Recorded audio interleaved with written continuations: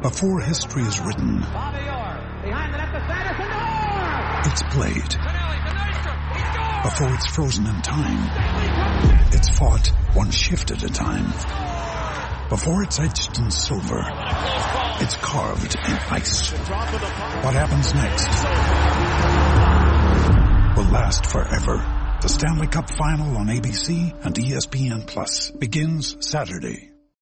When you need mealtime inspiration, it's worth shopping Kroger, where you'll find over 30,000 mouth-watering choices that excite your inner foodie. And no matter what tasty choice you make, you'll enjoy our everyday low prices, plus extra ways to save, like digital coupons worth over $600 each week. You can also save up to $1 off per gallon at the pump with fuel points. More savings and more inspiring flavors make shopping Kroger worth it every time. Kroger, fresh for everyone. Fuel restrictions apply.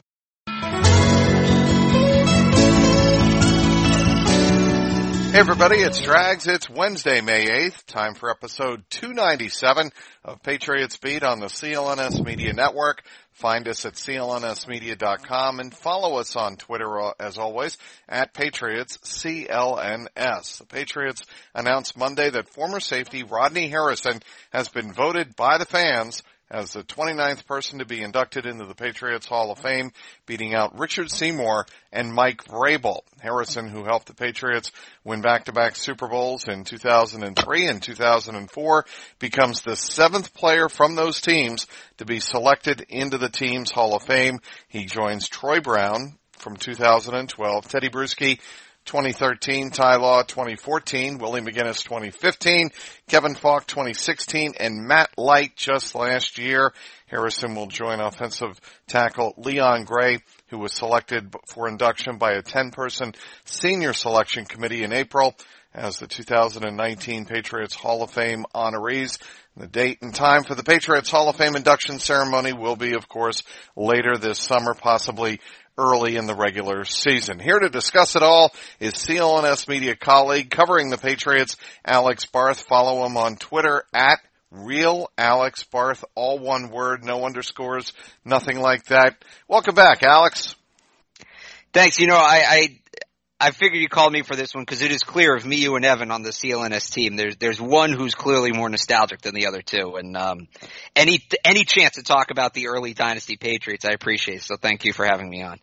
Well, I love talking history, and this is a great time of year to talk about it because we're in between, let's face it, the draft where things start to settle down and calm down a little bit, and rookie minicamp, then the OTAs, and then June minicamp, and then regular camp in July. And this is just a great time to kind of reflect on the history of the Patriots. And I think one of the great personalities ever to put on a Patriots uniform in Rodney Harrison. Yeah, I mean, I think it's understated kind of what he meant to this franchise. And when you look at the Patriot way, he was a huge piece of developing that whole mentality, that whole belief system, all of it. And he wasn't here for the first Super Bowl. He didn't get here till 2003, sure. But I mean, I think he played just as much a part of that as maybe any other player, in that the intensity he brought and that kind of chip on the shoulder attitude he brought even a year after winning a Super Bowl, going from 03 to 04, I think that was very important in laying the foundation of what turned into the Patriots dynasty. There are two great parts of Rodney Harrison's game, and they, in my estimation, are equal in value to the Patriots back in that Patriots 1.0 version of the dynasty. And that is his ability. You need to trademark that, by the way. The 1.0 and 2.0. That's just such a great way to refer. I've been doing it, and I give you credit, but you need to trademark that. That's such a great way to refer to it. Oh, I think it's, I don't think I'm the only one doing it, Alex, full disclosure, but I You're the first one I heard do it. Well, that's nice. Say. Well, maybe I will apply for it because you're the first if you get the first trademark, right? Exactly. But anyway, I think getting back to my point, Alex, that Rodney Harrison did two things that Bill Belichick appreciated. First of all, he produced on the field. And Belichick will tell you time and time and time and time again, it's great to be a leader, it's great to be vocal, but the first thing you have to do is produce and execute on the field. And I thought Rodney Harrison picked up the defense, and Belichick saw in him after the 2002 season, something that he could plug in right away and use in the Patriots defense. And that was somebody who was a ball hawk, but was also a quarterback, at the safety position, deep in the, the second level, third level of the Patriots defense. And the other thing he did, of course, very, very well was he was a leader in the locker room. Him and Willie McGinnis. Nobody ever crossed their paths. But I want you to kind of focus on what he was able to bring as a leader on the field when he was actually out there. Well, I mean, it's kind of cool to see because that kind of player doesn't really exist anymore, right? It's tough to compare him to anybody playing in the game now because the fact of the matter is if he comes along 10, 15 years later, he's a linebacker. That's what he is. He's probably more like, I don't want to say Donta Hightower because Donta Hightower would not have been a safety back then, but that big mauling physical presence, you just don't see safeties. It allowed him to command a lot of respect. The way he combined the mental element of his game with the physical element. I mean, the clip that's been going around, which is one of my favorites of all time, is the clip from his Football Life documentary when he talks about when he first got to New England and it was Lawyer Milloy's job, who, by the way, is another fantastic player and should at some point get into the Patriots Hall of Fame. But it was Lawyer Milloy's job and he was there competing for it. He wasn't there to make friends, and they talk about him starting fights at practice and getting under Brady's skin and having guys, have problems with him. And then it just cuts to a clip of Belichick who just sits there with that Belichick smirk and goes, best practice player I ever had. And that's really all you need to know about Rodney Harrison is that he was such a good player, but he played like the 90th man on the roster at all times, both in practice and in games. I'm sure a lot of his teammates didn't necessarily like him in the moment, but he commanded the respect where you had to try to reach his level 24/7, and that got the best out of everybody around them. And I think, you hear guys say that ultimately at the end of the day, looking back, they appreciate him for it. And that's kind of similar to what you hear about Belichick. When you're in the moment playing for him, he can be tough and you hate him sometimes, but when you look back at it, he gets the best out of you and he helps you achieve your goal of winning a Super Bowl if you're an NFL player. So I think Harrison is as close as if Belichick was a football player, if Belichick was an NFL player, Harrison is the closest to what it would be, of what Belichick would be of any player we've seen.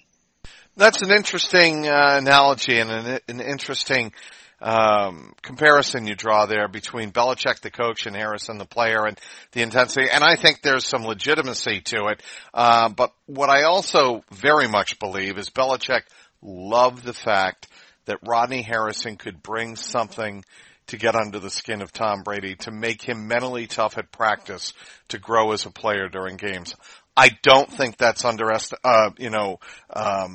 can be overstated enough. Absolutely. I think having Harrison... Well, there's two guys. Brady's admitted that there's two guys that have gotten under his skin like nobody else ever, opponents or teammates, and it's Rodney Harrison and Ty Law. Right. And, to have played against both of those players in practice, Brady absolutely grew into the kind of leader that he is on the field and grew into the kind of quarterback that can read defenses better than any quarterback, I think, in history. Oh yeah, because and again, it goes back to it. Everybody remembers Rodney Harrison, the big hitter, and that's the trademark of his game. I'm not going to say it's not, but he doesn't, get the credit for having the football IQ that he did. And again, you look at that whole defense, and kind of the annoying thing about this whole induction process for the Patriots Football Hall of Fame is they have so many guys that deserve to be in, and they need to start putting in more than one at a time because Harrison embodied what that defense was. But you had so many guys in Harrison, McGinnis, Law, Bruschi, Vrabel, Seymour, all of them that were just such high IQ football players, and Brady's going against that 5 days a week. So he had to raise his football IQ, and he had to do it quickly or he was going to get eaten alive at practice. And that's kind of what set the Patriots apart. Back when the game was very physical and not like it is now, back before a lot of the rule changes, there wasn't as much of an emphasis placed on football IQ. And the Patriots are one of the first teams to really go all in on that. And it's because of guys like Rodney Harrison who were able to pair the mental part of the game with the physical part of the game so well. I don't know that was – look, there were certainly players who did it, all-time greats, but – it was not a common trait. You see it a lot more now. The football IQ part of the game is focused on a lot more now. 20 years ago, that wasn't the case. You were either a big mauler or you were a crafty, smart player. Harrison was one of the few in his era that was both. I mean, you look at the other safeties of that time, Ed Reed, Brian Dawkins, that might be it for me. It may be John Lynch if you want to throw him on there, but he might be a little later. I don't know if he's the same era. But you know, you either had the big mauler physical safeties who were just flying around the field and taking people's heads off, or those crafty safeties who would sit back, read a quarterback's eyes. Harrison's one of the few guys who did both. You know what's fascinating also to me about Rodney Harrison? We're speaking with Alex Barth of CLNS Media, my colleague, along with Evan Lazar. Follow him on Twitter at RealAlexBarth. There are so many great and distinguished moments that Rodney Harrison had as a player that you can point to. Great, just singular moments on the field. Of course, there are two moments in Super Bowl 42 that he'd like to forget, and he's spoken ad nauseum about these. The David Tyree catch being one, where he was literally posterized for eternity in the NFL, with David Tyree making the greatest single catch in NFL history.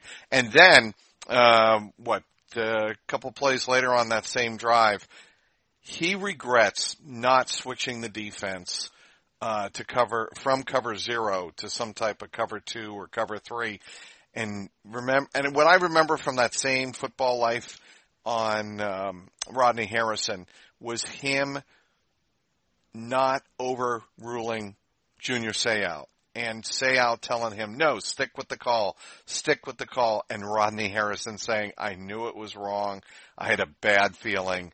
And obviously, when you had the catch on Ellis Hobbs in the end zone, Plaxico Burress over Ellis Hobbs, you felt for Rodney Harrison because you know that's going to live with him forever. Yeah, and later on in his career, I mean, he certainly wasn't the same guy that he was early on, and I think part of the reason they stuck with that play is you think Super Bowl Rodney Harrison, he's a guy who can cover in that situation, going back to the Tyree play, and then you talk about the switch as well, but specifically with the Tyree play, I mean, that was him at the end of his career, and that was kind of what did that defense in, is that they had a lot of talented players, but they were guys who were, anywhere 5-6 years past their prime, and just couldn't necessarily play that full 60 minutes and make that one last play they needed to make. So it's unfortunate Harrison's posterized in that moment, certainly, but on the other hand, he has the defining moment to me of Super Bowl 39, and he had the moment that clinched the dynasty, intercepting Donovan McNabb at the end of that game. And that's always the first thing that comes to my mind when I think of Rodney Harrison, is him doing the arm flap, the eagle flap up the field after that interception to win the Super Bowl and sink the dynasty. And then another Patriots Hall of Famer, Gil Santos, his great call of back-to-back 2 out of 3. Yes, it's a dynasty. That with the Harrison clip, to me, is the moment. That's the moment that the Patriots became a dynasty. Going back to the stats, Alex, first 2 seasons in New England, Harrison was not only the Patriots' leading tackler each year, but he also led all NFL defensive backs in tackles both years, and he had a career high with 140 tackles in 2003, followed by 138 more the next season. You know what that tells me? The guy was always around the ball.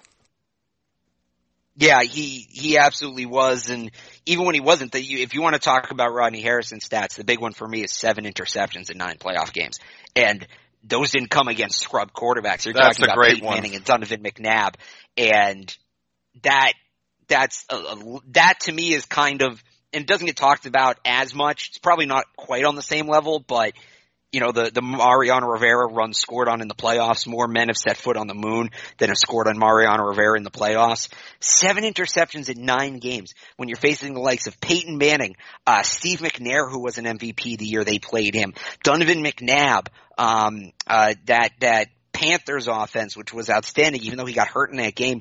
They played some good offenses during that run, and Harrison victimized every single quarterback they saw. So again, it's been kind of put out there a bit this week. It got buried for a while there, but something that's not talked about enough. 7 interceptions in 9 playoff games for Rodney Harrison with 3, I believe, coming against Peyton Manning. It's 3 or 4. I can't remember off the top of my head. Well, you mentioned that, and, I certainly did not mean to be Nancy negative with the 2 moments in Super Bowl 42. No, I mean, it's part of his legacy. Like, you have to mention, if you're going to tell the story, tell the whole story. I think that's fair. Right, but you mentioned the eagle flap.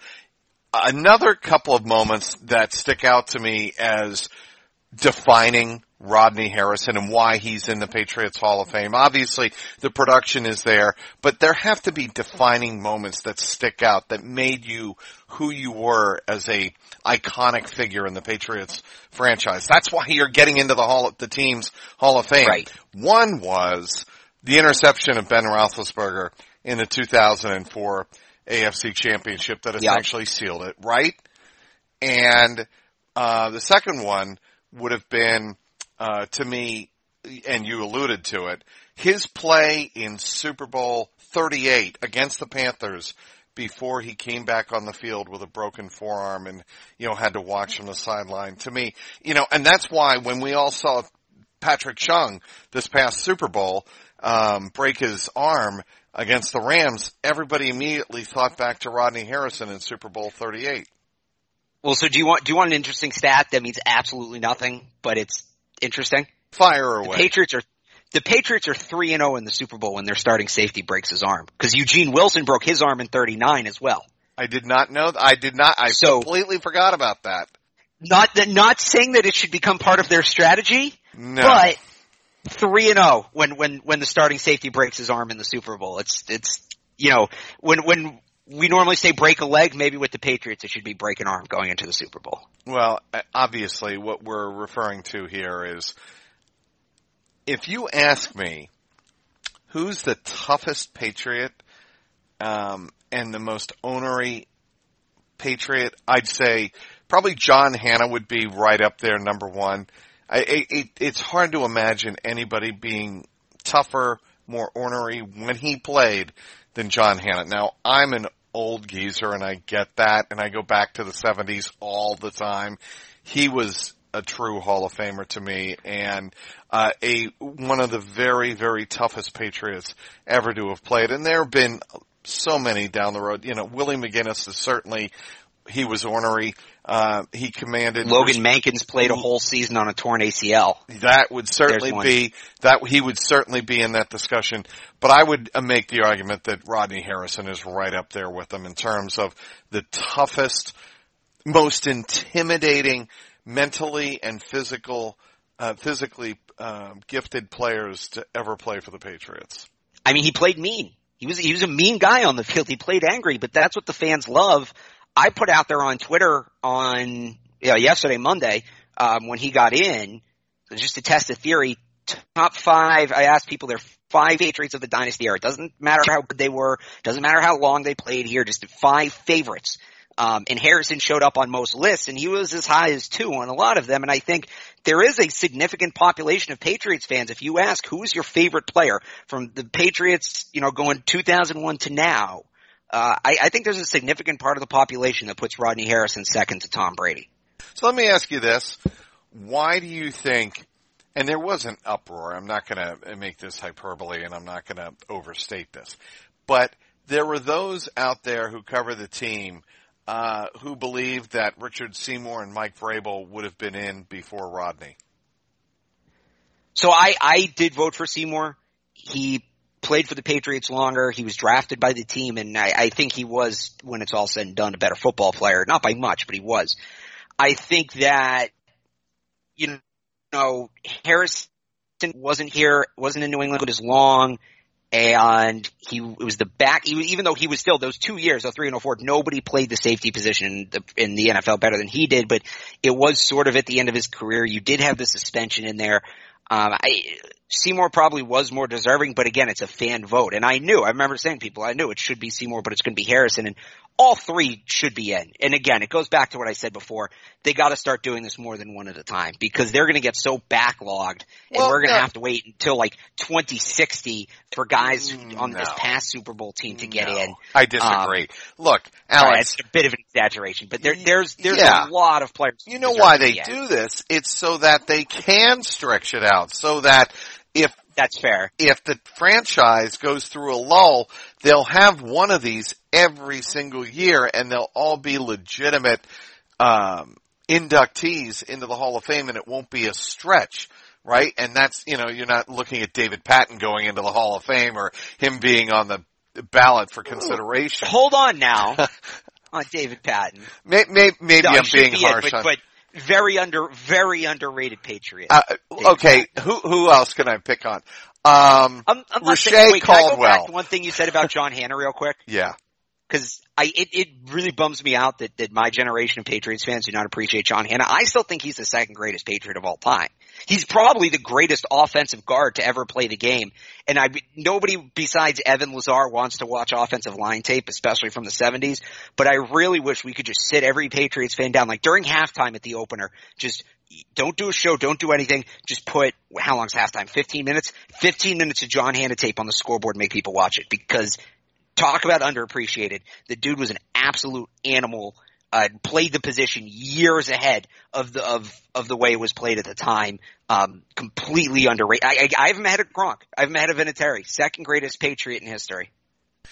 You get no argument from me, and I don't think from old-time Patriot fans who are above the age of 35 or 40. I don't think they would argue at all either. Rodney Harrison in Canton, yes or no? I mean, he should be. He's not going to.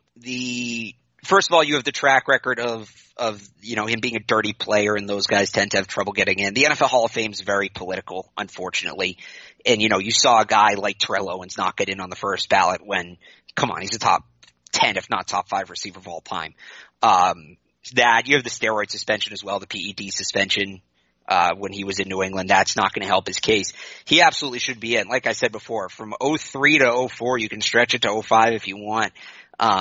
Nobody played the safety position better than Rodney Harrison did. And I know this is a very toxic name to attach him to, but from a pure athlete basis, to me, it's a lot like Schilling in that he was very elite for probably not the window a Hall of Famer should be, a little bit shorter. But when you throw his playoff numbers in, it's a no-brainer he should be in. And he's going to carry that baggage. It's a different kind of baggage, and I won't go down that road with Schilling. But he certainly has his baggage, and that's probably going to be enough to keep him out. But he was elite, the best in the league for more than one season. His overall career numbers are spectacular. He's an all-time great playoff performer. He should be in. Speaking with Alex Barth, covering the Patriots, along with myself and Evan Lazar for CLNS Media, and you can follow him on Twitter, as always, at RealAlexBarth. That's RealAlexBarth.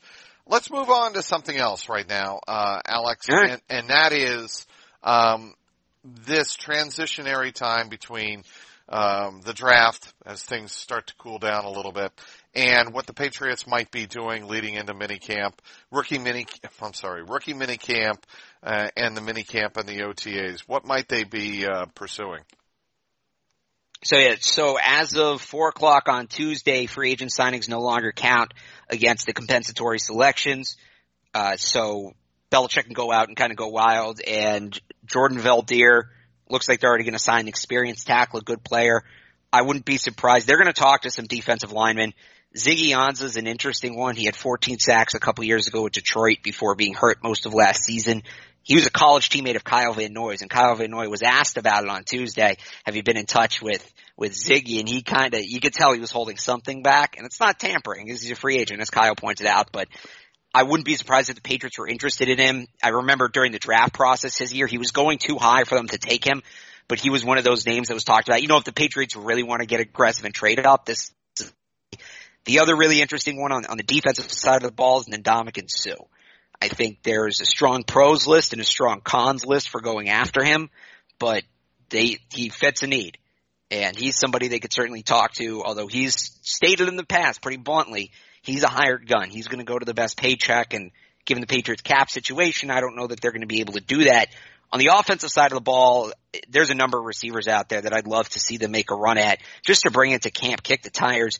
Dontrell Inman's an interesting name, former Charger. I just think he'd be a good fit with Brady, sure-handed, good route runner. He can return kicks a little bit as well. He'd be an interesting name to bring into camp to compete. And then I know people probably want sexier names. So the name I've been on since before they signed Demaryius Thomas, the guy I thought they were going to sign over Demaryius Thomas, is Michael Crabtree. To me, he's a better fit for the offense than Thomas. He's not coming off an injury. He's the same age. He had a better season last season. I would love to see them give Crabtree a shot. I'm not really sure why he hasn't been signed yet, although I'm sure that in itself should be alarming to me.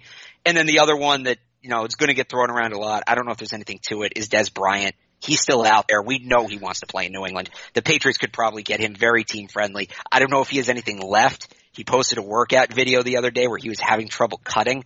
So I don't know that it's the best idea, but he would have been signed last year. But you're gonna hear that name a lot in the next 2 months. As desperate as the Patriots were last year, at the start of the year, and Dez Bryant was out there, and for him not to hook on with a team like the Patriots, I think he's done. You know who he is for the Patriots this year? He's Eric Decker. If none of the guys they brought in work out, he's last case, worst case, last chance. All right, let's just look. Right, that to me is, if he has any role with the Patriots this year, it's what Eric Decker was last year. It's just a look. Middle of camp, nobody else is working out, people are hurt, you need a body. He played at a high level at one point. You might as well see if there's any drop left in that bucket. What about Kyle Rudolph? Kyle Rudolph's an interesting one. It's tough to tell because there's nothing out there about what his price might be. I've seen a 3rd round pick, I've seen a 5th round pick, I've seen Jonathan Jones. I'd probably swap him for a 5th. 1 year left on the deal. It is a little money heavy, but if it doesn't work out, you can let him go. I like Rudolph. I actually think he's somewhat underused in Minnesota. But again, he's not worth a 3rd round pick because you're not going to get a 3rd round pick back for him when he hits free agency. This is probably it for him. This is his last go. He's slowed down significantly. So I'd like to see them make the move for the right price. Minnesota's always been a team that, in at least in my memory, every time I see them talking about trading a player, they always seem to be asking on the higher side. And I think they're going to do that again here, and Belichick's not going to pay too much for Kyle Rudolph. Like me and Evan talked about extensively during the draft, in the post-Gronkowski era, the Patriots are not looking to replace him with a tight end. They're going to devalue the tight end position and look to get more production out of the running backs. So if Belichick can get him for the right price, I'm all for it. I feel like somebody's going to offer more than a 5th. Somebody's going to offer more than the Patriots will because I don't think they're valuing the tight end position like they used to. So I don't think they're going to put the same resources into getting Rudolph like they would have even a year or two ago.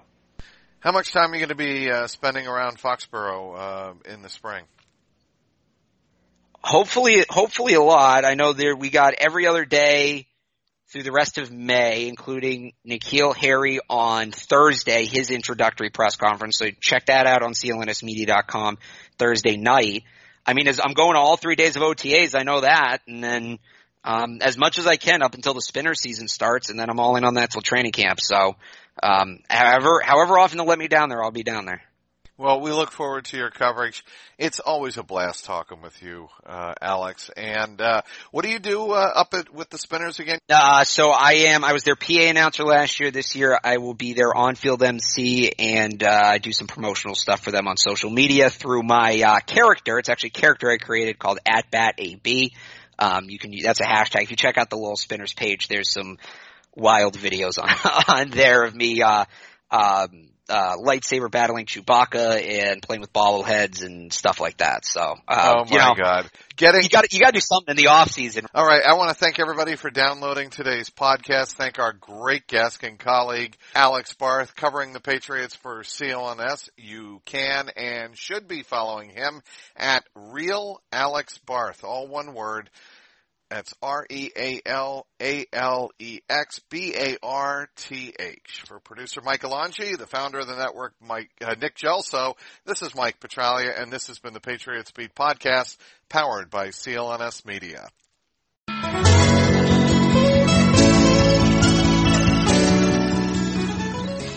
Hello, I'm Dan Lothian, host of the Behind the Media podcast on the CLNS Media Network.